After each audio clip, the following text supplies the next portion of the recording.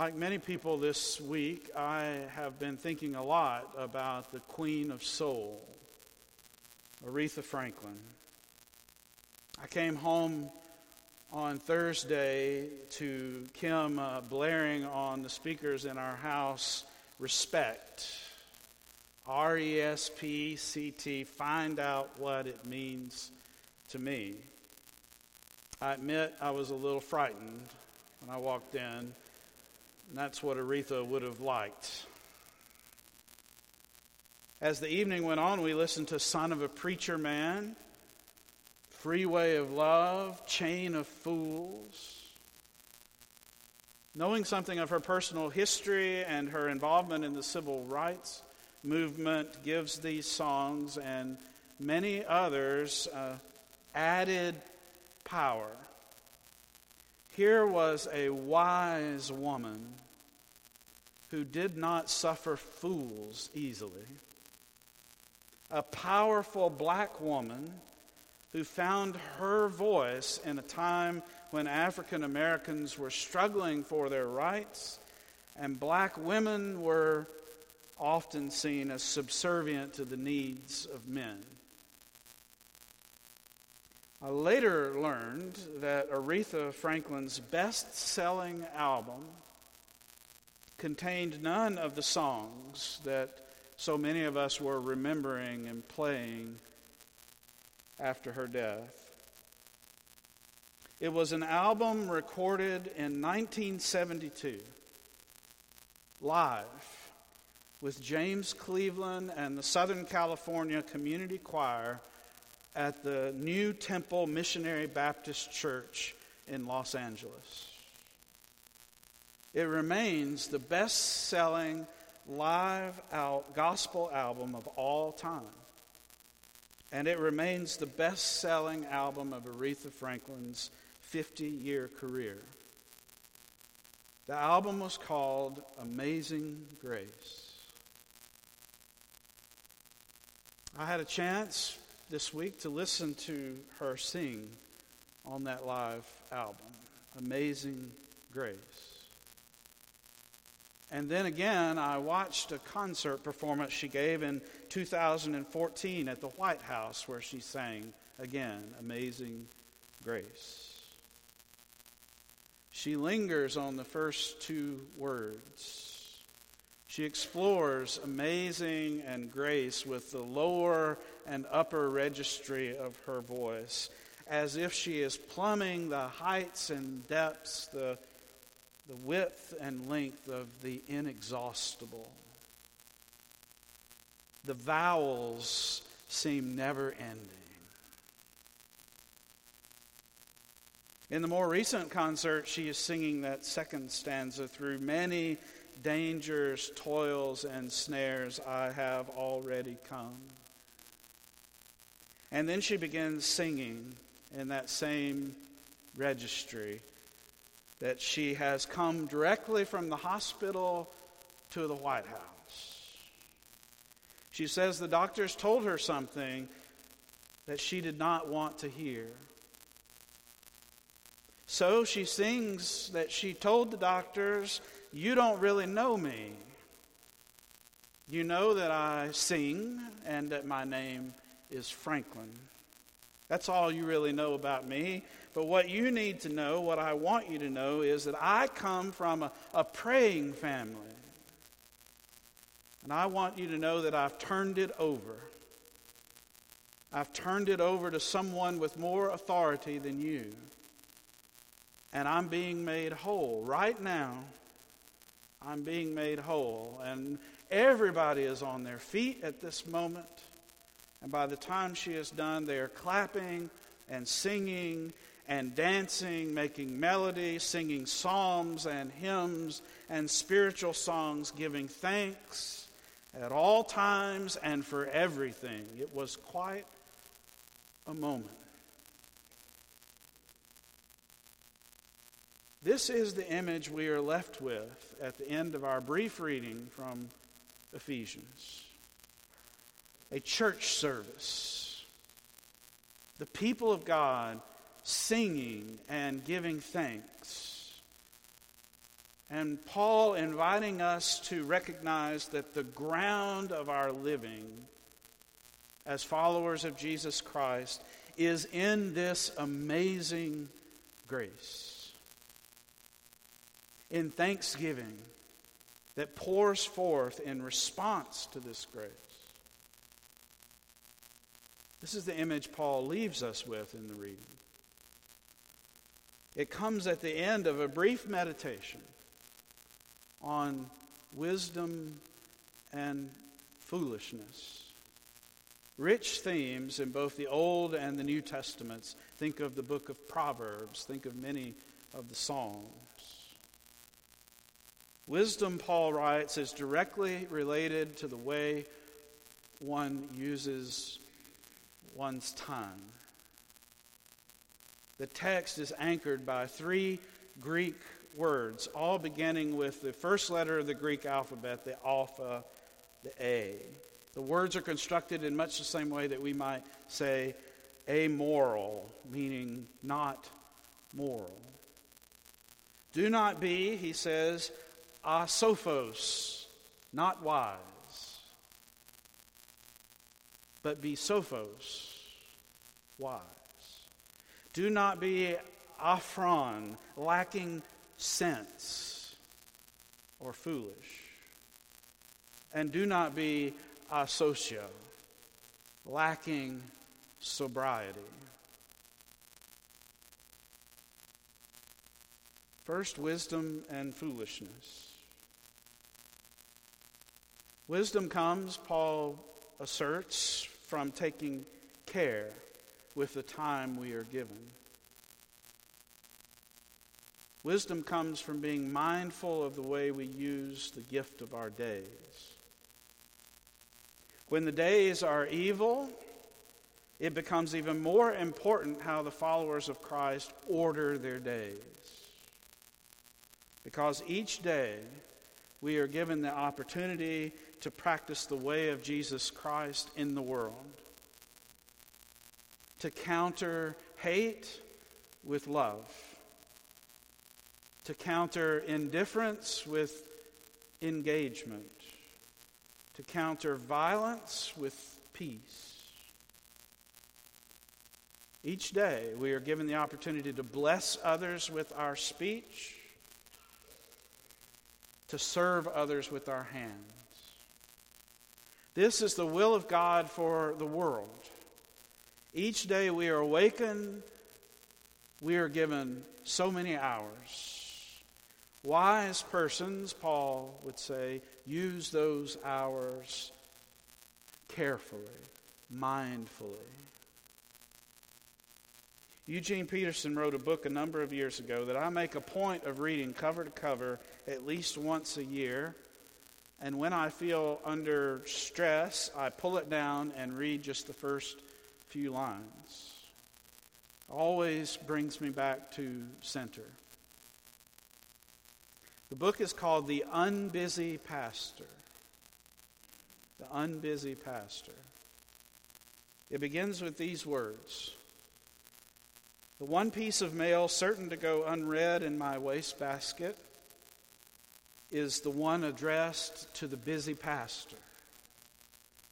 Not that the phrase doesn't describe me at times, but I refuse to give my attention to someone who encourages what is worst in me. And yet, how many of us wear that badge with honor? I'm just so busy.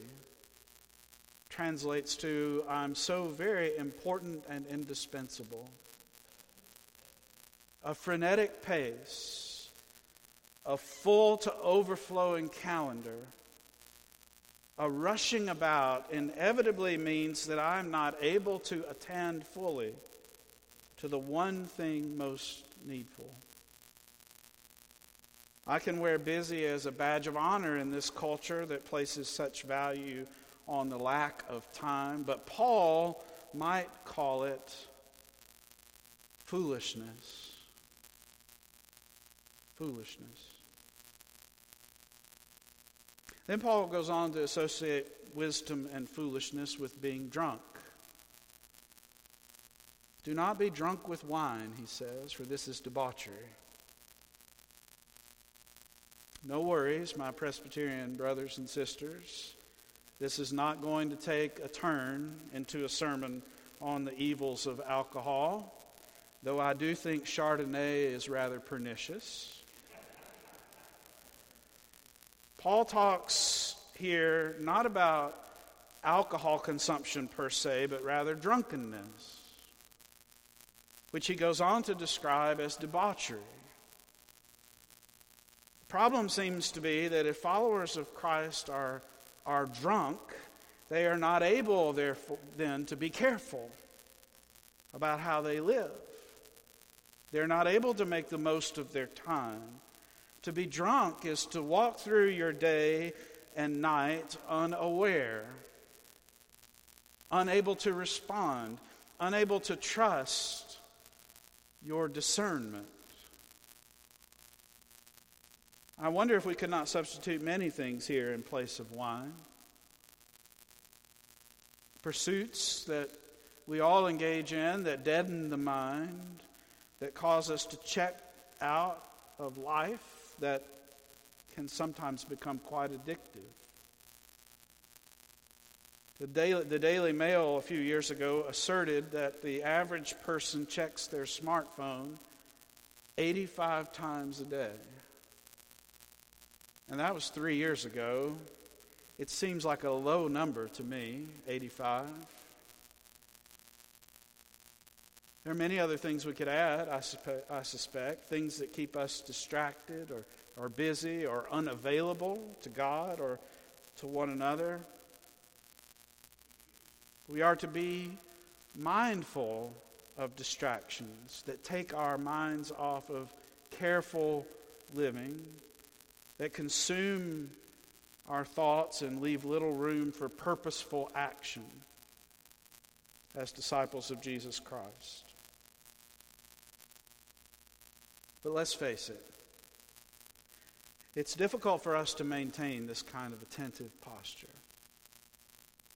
We live in the real world with its many distractions, competing ideologies, and vast amounts of information. Not necessarily wisdom, but information. Cultivating wisdom seems like more than we can do in such a world. For Paul to simply make these pronouncements, this is what you should do, and then walk away, feels like one more burden on an already overburdened life.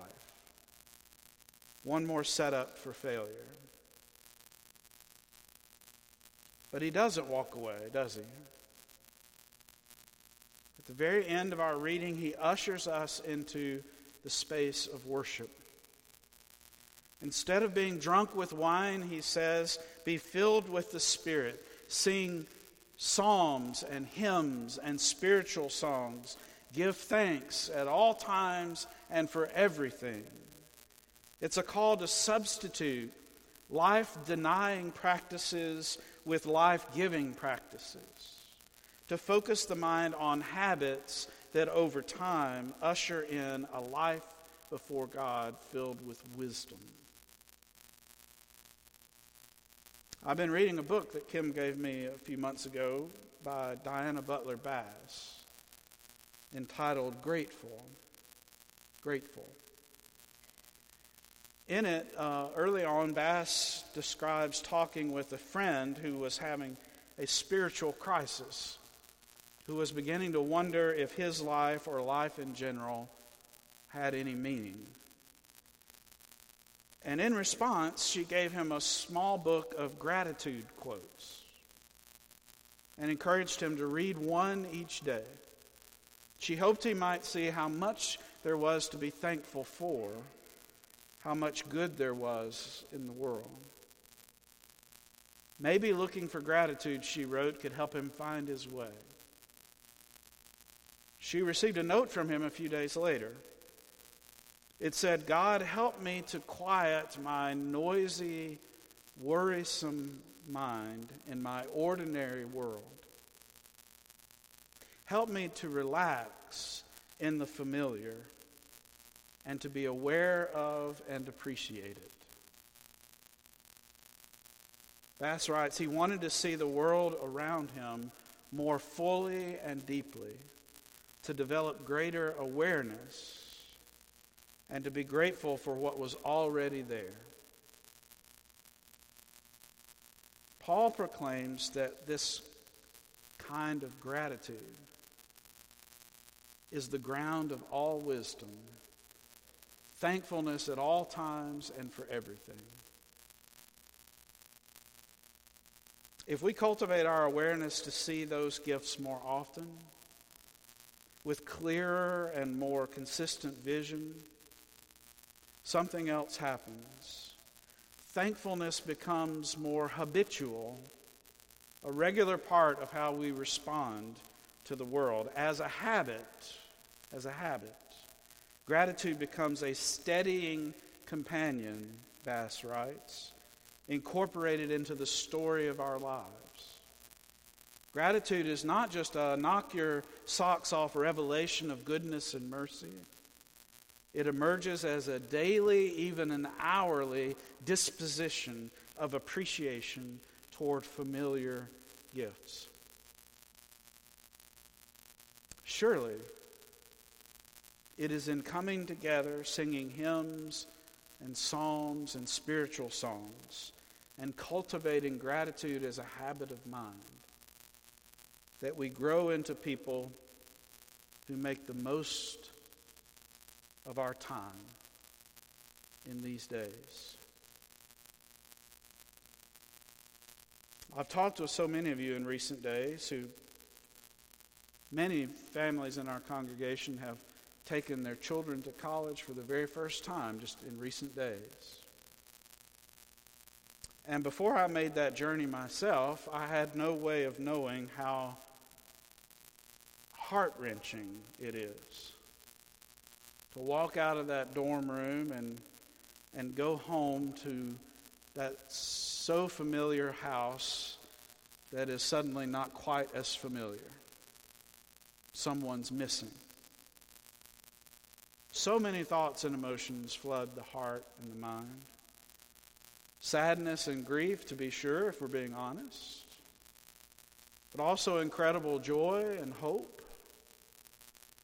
And a bit, maybe more than a bit, of fear. After all, it is a big world they're entering. And sometimes the days are evil, as Paul says. And you are not right there as you have always been, to protect and to guide. As one who has made that journey myself, words fail me to express how important it is and was that my children grew up surrounded by hymns and psalms and spiritual songs of this community of faith, and that they were given the opportunity to cultivate gratitude as a habit of mind, and that they were able to see so many lives in this place modeling wisdom. I pray each day that when they encounter trouble, this tremendous well of grace from which they have drunk will sustain them. Fill them with thanksgiving at all times and for everything. That this amazing grace will lead them and all the people of God home. Because the days can be evil. God's grace is greater. May it be so for all of us this day and forever. Amen.